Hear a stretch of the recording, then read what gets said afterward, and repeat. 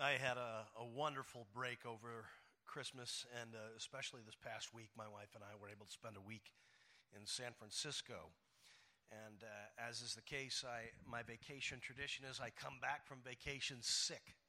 I usually come back this way because when I take a few days off, apparently my immune system thinks it's okay for it to take some time off too. So this happens just about every time I go away, which kind of discourages me from taking vacations. Now, I could smartly not go to San Francisco in the winter when it's raining. That might help things a bit. Carolyn and I actually do prefer vacations in warmer climates. One such vacation was when we went to Mexico. In particular, it was Cozumel, and we got to go snorkeling. Of course, there's the obligatory snorkeling picture of Carolyn and I. They charge $50 each for these, but you can't say no. At the moment they take the picture, you think, this is so novel. And there you go. The reason this trip was really important to me was that it wasn't the first time I'd been to the Caribbean. It was the first time I'd been there with Carolyn. I had previously gone as part of a mission outreach and got to see the beaches and the waters, and I didn't get to have her along for that trip. And so on this particular journey, I was able to actually enjoy it with her. And I know for some of you, whether it's your best friend or whether it's your spouse or whether it's your kids, you know, there are certain experiences in life that you just don't want to do alone. I love going to the movies, for instance, but I do not like going to a movie theater by myself. Part of it is that I feel lonely, and then part of it is the sad look on everybody's face as they see me sitting there by myself.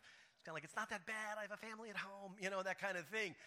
And you just don't want people to be tortured with, oh, you feel so bad for that bald old guy.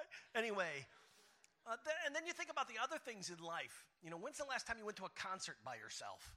Now, that's not ideal. Now, you may have had to do that from time to time, but those things are always things we like to do with others. I've been to more athletic contests than I can tell you about, but I have never gone to a live athletic contest by myself.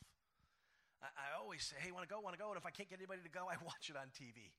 Never been to a Dodger game alone. Thought about it. Never have. Because life wasn't meant to be lived alone. Now, there's time for alone. There's important seasons where it's really important for us to be alone with God. We talked about that a little in last week's message. But I know that we were designed by God to live in close community. And this is a challenge for 21st century Westerners to embrace, because our lives look very different than the lifestyle of believers in the scriptures. Oftentimes they're characterized by people with real close care and concern for one another. We are raised in countries that pride themselves on being individualistic. We are rugged individuals in a culture that was, in this context, America, founded on a group of people that thought it was important to have a Bill of Rights that would line out the individual rights of people. This is in our DNA culturally. So when we start talking about communal stuff, most of us have kind of a reaction like, that sounds a little creepy. You know, like that is sounding a little California commune-y, you know. And I don't want you to freak out in that way, but honestly, you have to see in Scripture that not only are they living this way, but if you think about it, we are wired this way, and church shouldn't be just a place where you blow in, wave to people that you marginally know, and then blow out. For a lot of us, this is how we grew up. We went to church, we knew nobody at church, but we went out of a sense of obligation. We are talking about today, as we do at the beginning of each semester, fall and spring, the importance of finding a place where you can actually know others that you do church with. Church is supposed to be about more than just Sunday mornings. Now, there are reasons we don't do those things. I understand that living for others, maybe sacrificing our time and energy for others, is a foreign concept. For many, they look back to yesteryear America and think there was a time where we lived communally and everything was grand and dandy. But there wasn't. There was all sorts of social injustice taking place inside that little fairy tale. So we're not about just saying everything used to be great. We're saying, what are we made for? And what is God calling us to? And how do we do that? Now, we have community groups as one means of facilitating community. But before we even get into challenging ourselves to think about involvement with others, before we get into the question of whether or not we want to make the time and the effort and the energy to be involved in other people's lives on a spiritual plane, there are a couple of questions that are foundational and need to be addressed about why we would invest this time in the first place. And to do that, we're going to have to look at our passage in Scripture in Acts 4 today, but we're going to have to take a personal inventory. So before I even start my exegesis of Acts chapter 4 and 5, let me just tell you that for the last 30-some-odd years, I've been involved in the church, and the last 20-something years, I've been a pastor, and I can tell you that I've seen and felt just about anything you would see and feel as it pertains to why we wouldn't get involved in community. The number of times I've sat in my own family room and said, gosh, I wish I didn't have to go to community group tonight. If I had $100 for every time I said that over the last 30 years, I'd have a considerable nest egg on which my retirement could be based. Maybe you know the feeling. I know that there are some barriers that keep you and I from involvement in community. And one more thing. And so, real quickly, the assessment I would make from my own experience, and you may disagree with me, and that's fine, is that it requires a sacrifice of our time. And as we prioritize our lives, we begin to say, I know that this is important because I have made time for it. And so sometimes we have to assess, and we assess, this isn't a valuable enough experience for me to blow 3 hours on, or 2 hours, or however long that group would meet for. We have to genuinely evaluate and reevaluate and take stock of whether or not we see our time as our own, or as Christians, is it God's time that we are just to steward? We talk about things when we talk about time, the sacrifice of time, the effort it takes to be punctual. I'm telling college students this all the time. You know, that it says something about your prioritizing of something, whether or not you can show up on time. I mean, if you're an employer, would you ever hire somebody who showed up late for a job interview? Probably not. And because it communicates to you in one way or another. So I know that being involved with others requires you and I reassessing whether or not we really want to give time to that. It also requires effort, which is like related to but separate from time. Effort is you and I saying, I'm going to actually get up off the couch, get back into the car, and drive someplace because I'm really tired. And you feel that sense of weight. You're lugging yourself like you're lugging to the gym. And this is really challenging for people who live in metropolitan areas, because if your commute was an hour to begin with, and then on top of that, you feel like in the morning I got to do this all over again, it makes it really hard to feel like this is going to require an effort on my part, and I feel like I'm out of gas. And then finally, there's a sacrifice of comfort. Now, for some, this comfort takes on the characterization of I'm going into a new place, and I don't know anybody, and it's kind of an awkward sort of middle school dance experience where you walk in and you go, gosh, I hope people are going to be nice to me.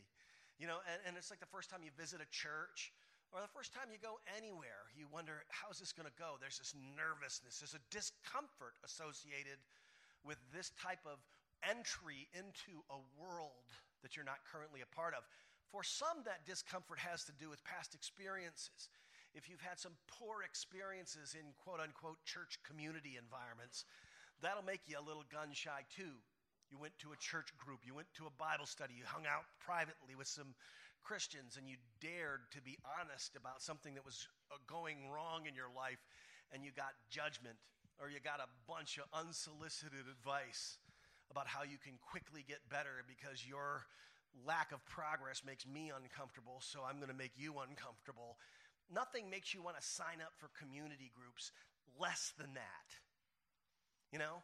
So I get why we don't, but just because there are experiences we've had that have been poor does not necessarily mean they can't be good in the future, nor is it possible that there's something better for us out there.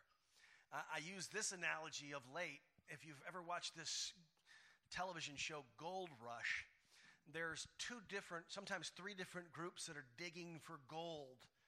One of them is the Hoffman crew, and they're the most incompetent bunch of religious people I've ever met in my life, and I'm not sure why they went into gold mining, but I want to strangle them by the end of every show because they don't know what they're doing, and they foolishly venture in. And I think I would never even gold mine after watching these people. But then there's another family, the Schnabel family, and they have years of wisdom and experience, and they make wise decisions, and they're not believers, but they certainly make better decisions than the Christian guys. And I think, well, then I really can mine gold if I had the right amount of counsel. And this is what we're talking about. We're moving into an area of life where we say, I don't know what my experiences have been in the past, but it is possible to navigate this area called communal church activity and it not be a devastating experience. Now, let's transition to the text. In Acts 4 and 5, what you have is two stories. We're going to show the first one. Let me tell you real quickly about the second one that would come in Acts chapter 5.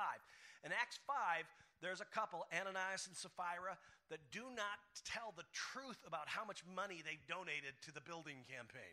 Not the building campaign, I'm sorry. It was a collection for the poor. I got building campaign in my head after this past fall. Seriously, they said they gave this much, but in reality they held back some of it. They wanted glory for themselves. They wanted the community to tell them how wonderful they are. That is contrasted. So this section you could call it the tale of two givers. Because in Acts chapter 4, the end of the passage, which we've read today, we see the story of a guy named Joseph who is cited as a giver, who has correct motives. His gift glorified God and it refreshed others. In fact, his nickname Barnabas means the son of encouragement. So we read the text here from Acts 4, 35 through 37. This is how the community manifested itself. This is what it looked like. There was not a needy person among them. For as many as were owners of lands or houses sold them and brought the proceeds of what was sold and laid it at the apostles' feet. And it was distributed to each as any had need. Thus Joseph, who was also called by the apostles Barnabas, which means son of encouragement, a Levite, a native of Cyprus, sold a field that belonged to him and brought the money and laid it at the apostles' feet. This is the good story. Now, these two stories given to us, the one that you could read on your own about the couple that ends up dying because they lied about it, these two stories are meant to show this contrast between two stories of financial sacrifice, but really they demonstrate the difference between two different approaches to community. Take the money thing off the table altogether. The first asks, what can I do to serve community? And the second asks, what can I get from community? This is really just two stories of two different people and their approach to church life. Can I get something from the church as opposed to can I give something to the church? Before we can have this selfless attitude towards our time and energy, let alone our resources, we'll need to look at what actually drove the Christians of this generation to live this kind of lifestyle. This is the byproduct. What actually produced the desire to be this generous with their stuff? Now, insert your time and energy where it says had field and sold. All right, just say you decided that of your precious Netflix binge time, this is a personal issue with me, I'm going to sacrifice some of that to now care for some people. Now, I have to ask, how does one get to that place? It certainly isn't through you going to church and having your pastor beat you up about it, because that never works. I've tried, and you guys just haven't. No, I'm just kidding. I've had that done to me, and all it does is make me do it for like a month. And then I say, forget it, I got better things to do. So guilt and shame works on a short-term basis, but it's not going to produce any healthy, lasting transformation in our lives. So in order to understand what was going on in verses 35 through 37, we've got to look back even further. So let's take a quick look at Acts 4, 32 through 34 with this thought in mind. What you see is that believers in community know that all they have belongs to the Lord. This is what is driving them to this kind of generosity. So let's dissect these three verses together. Now the full number of those who believed were of one heart and soul. And no one said that any of the things that belonged to him was his own, but they had everything in common. And with great power the apostles were giving their testimony to the resurrection of the Lord Jesus, and great grace was upon them all. You see in this passage the great power of the Spirit that led to great acts of grace. And know that when we talk about the power of the Spirit, we're not just talking about Star Wars and the Force. We're talking about people who are interacting with the risen Christ. Hence the reference to the resurrection of Jesus being the central proclamation of this community. These are not people that are just ascribing to a political or religious system. These are people that are involved with and actively involved with the movement of the Spirit in their life. They are communing with God and with each other. They are experiencing the living God as he is represented not only in the Holy Spirit's presence in their lives, but in the lives of other people in the church. And it is this unity around the power and the presence of God's Spirit in their lives that begins to produce this grace that produces all of these works, these miraculous conversions and healings. And perhaps the greatest miracle of them all is the transformation of hearts that would now see their possessions as not their own, but the Lord. It says here in this passage that no one said that any of the things that belonged to him was his own. It's an interesting statement. It seems self-contradictory. None of the things that belong to me are mine. So then I guess they don't belong to you then. And this was the mentality that they were approaching. These believers shared in common one thing. They no longer needed their possessions for full life. And they discovered that there was actually more life in giving them away. That's why Jesus would have been quoted in Acts 20:35 as saying it's more blessed to give than receive. See, it's amazing that we see this transformation having taken place in their lives.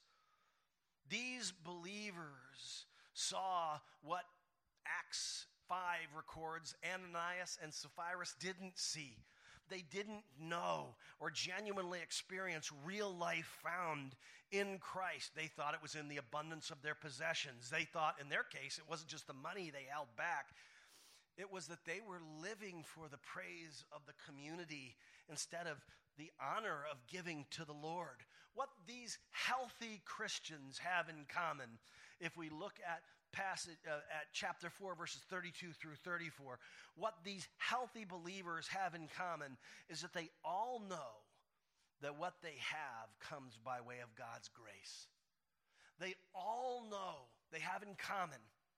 They have everything in common, which means their possessions didn't belong to them, but their possessions didn't belong to you either. Their possessions all belong to the Lord. This is not communism. This is not a manifesto for us to create a centralized government where we all pile our stuff together and distribute as people are in need. This is a demonstration of the byproduct, the healthy byproduct of a community that really is enjoying and knowing Jesus in a powerful way with each other, where there is a natural sort of sense that I have to meet these needs. My needs are being met by knowing the Lord. I really don't need that extra car. I really don't need this extra food in my house. I really don't need things that I've been holding on to. I find greater joy in giving those things away than keeping them. And this is certainly the case when it comes to our time. When we say, I've kind of set this time aside for just me. That's great. Is that all you've ever done with your time? In other words, is it all yours? I think there's important to recognize that God's calling you and I to say, part of our time, which is really God's time, needs to be stewarded for others. You know, when your kids are little, they master the use of the word mine. It's usually what starts fights in a house. You'll hear it from the other room, mine! You know, and so they get really possessive of their things. Mine should come out of the mouths of Christians as often as the word deserve, which I'd humbly submit to you is never. Nothing that I have is mine. I'm sorry if that's bad news for you. You're a Christian and you listen to a Joel Osteen broadcast and you thought you could just pile it up. Sorry, it's all Jesus's and you get to give it all away as he sees fit and keep some of it for your own enjoyment, but it's all his to steward. And our time is the same way. It's his time for his use and for others. And if you don't believe me, let's look at the scripture. Psalm 24, verses 1 through 2. The earth is the Lord's and everything in it, the world and all who live in it. For he founded it on the seas and established it on the waters. The Apostle Paul echoes this in 1 Corinthians 4:7. What do you have that you did not receive? If then you received it, why do you boast as if you did not receive it? See, when a person has a genuine experience of knowing and enjoying Jesus and experiences the power of his Spirit within a community, they begin to see transformation, not just to their actions, but their attitudes towards possessions and time. And it even changes the way we look at sacrifice. We realize as we get deeper in our comprehension that Jesus has provided for us everything we would need to know him. He pursued us. He, by grace, enabled us to see and understand the gospel.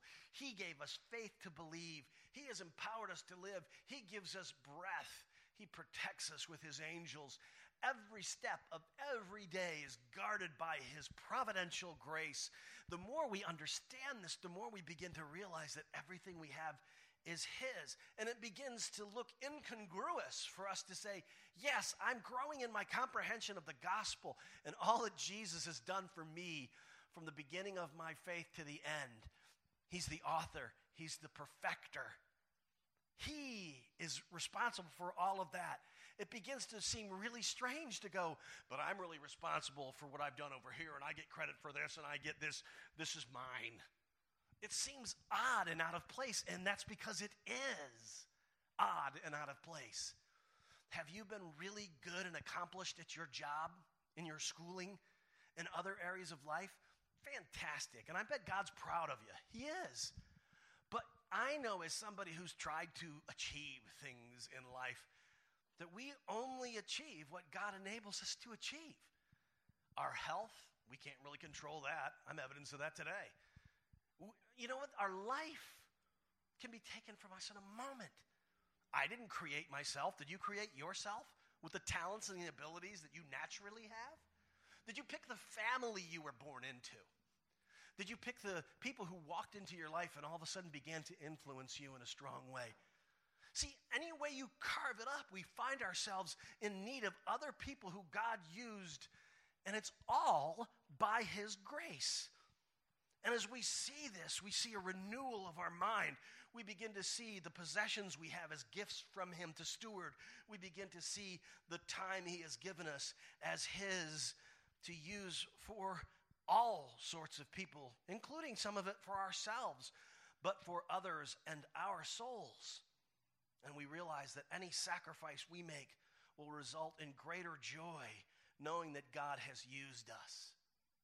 But it still comes down to you and I recognizing the biblical directive that there is great joy in giving time to others. It may feel like a burden at the moment, but there is great health associated with finding that place where you know others and they know you. And I know it's risky. And I pray, and will pray at the end of our service today, that our community groups, the 10 that we have, would be great places of safety, where I pray that you would never walk into one of them and tell everybody about a deep struggle you're having, or just an area where you just do not care, oftentimes, what the Lord says, and get judgment. We want people to say, we'll pray for you. We're with you. We humbly walk with you and know what that's like. We would want you to feel safe, because this is, if not here, where? See, this is what we hope for when we ask for people to consider being a part of community. But it still takes an awkward set of steps sometimes to get over the barriers that are between you and that experience. It was 37 years ago this Christmas vacation that my family took a trip to Hawaii. It was the first time I'd ever been to Hawaii. And I have 5 sisters and me, and my dad and I sometimes got guy time, and it was just about the time when they decided they all wanted to go shop for shoes or something along those lines. Not to stereotype all women as shoe shoppers, but I have 2 at my house too, so I really don't understand how it works. But Dad and I ended up at a snorkeling location that it's actually called Hanauma Bay in Hawaii. And here's a couple of pictures. This one here will show you that this used to be a volcano 30,000 years ago. Seismologists and archaeologists will tell you that this volcanic area just blew. And it blew so big that it blew the side out of the mountain. And so the water you see going into the side of this bay, think of that at one time, that was a volcano that kind of sort of fell into the sea, if you will. This aerial shot of it will give you even better sense. The section to the left was one volcano. The section to the right, you can see, blew the other way. But a tremendous volcanic activity produced this bay. And inside this now is this amazing coral reef that was formed by hot lava and ocean water. And over the years produced all this amazing life. So Dad and I went snorkeling in this area.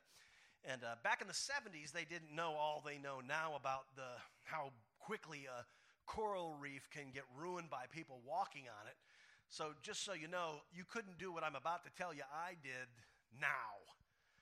Because they are trying to bring the coral reef back to life. Back in the 70s, they had just kind of sort of opened this area to snorkeling and tourism. And so there were really 2 parts to this experience. Early, or close to the beach, there was about a waist-deep water, all right? And it was clear as day. I mean, it was like ocean water on the Pacific coast. If you grew up on the East Coast or anywhere near Michigan lakes, you know that water isn't clear. You can't see your feet at the bottom of whatever you're standing in. So when you go to Hawaii for the first time as a 14, 15-year-old, and you can see your toenails, it's sort of like an amazing experience. So just the fascination of getting into water that was clear. And then in this shallow area in front of the coral reef was filled with fish. There wasn't a lot of plant life, but there were all sorts of fish of different colors. And when you're getting your snorkeling fins under you, you can see these things, and they'll come right up to your goggles. And it was just unbelievable. Never seen anything like it in my life. But even as a kid, you get bored. I mean, after an hour or 2 of swimming around in the shallow end, you go, is there any more to this? And then you realize there is. But it requires you to walk across what was at one stretch about 20 feet of this coral reef. Now, this is not an easy thing to do in flip-flops, and it's not easy to do because coral reefs are like sharp and like painful. And so walking across a coral reef is not good for the reef, as we previously mentioned, but it's also not good for your feet. So my dad, wise as he was as an older man, said, I'm not going to do that. And then me as a foolish young man said, heck yeah, I'm going to do this. Other people are doing it. So I muscled my way across this coral reef. It was painful. And then I got to the edge, the other side of this coral reef, and then I had to jump into the deep waters. And this is where the fish were bigger, and the water was darker. But deep inside, there was such beauty. So I plunged in. And I have, over the years, used this metaphor as what it really is like for people to take the chance to risk getting involved beyond the surface with a Christian community. Oftentimes we will visit a church, and I say we because I've been as guilty as anybody else at this. And you go to a church and you swim around in the shallow end for a while. It's new and fascinating and clear, but then it gets kind of boring, and then you're faced with a choice. You're standing there, and you have to walk across what might be an awkward barrier to get to the next level. And the next level is just getting to really know people. And it's a frightening experience. It's frightening because you don't know what's on the other side. You don't know what's going to happen relationally. You think, I'm going to see the bad part of people, and they're going to see the worst parts of me. And historically, that hasn't always gone so well for me. And so I just as soon avoid it. But God has said that there's something really rich and beautiful and precious for us in that deep water if we're willing to go across those barriers. If we're willing to make the sacrifice of our time. If we're willing to make the sacrifice of effort. If we're willing to make the sacrifice of comfort. God's saying, don't just do this because I say do it. He's saying, friends, I've got something really amazing for you on the other side of this walk of difficulty, this barrier. Will you do it? Because that's where life and community is. Larry Crabb says this, we were designed to love, and when we do, something good develops inside. We feel clean, rich, whole. Even better, we become less concerned with how we feel and more concerned with the lives of others. Let's pray to that end today, shall we?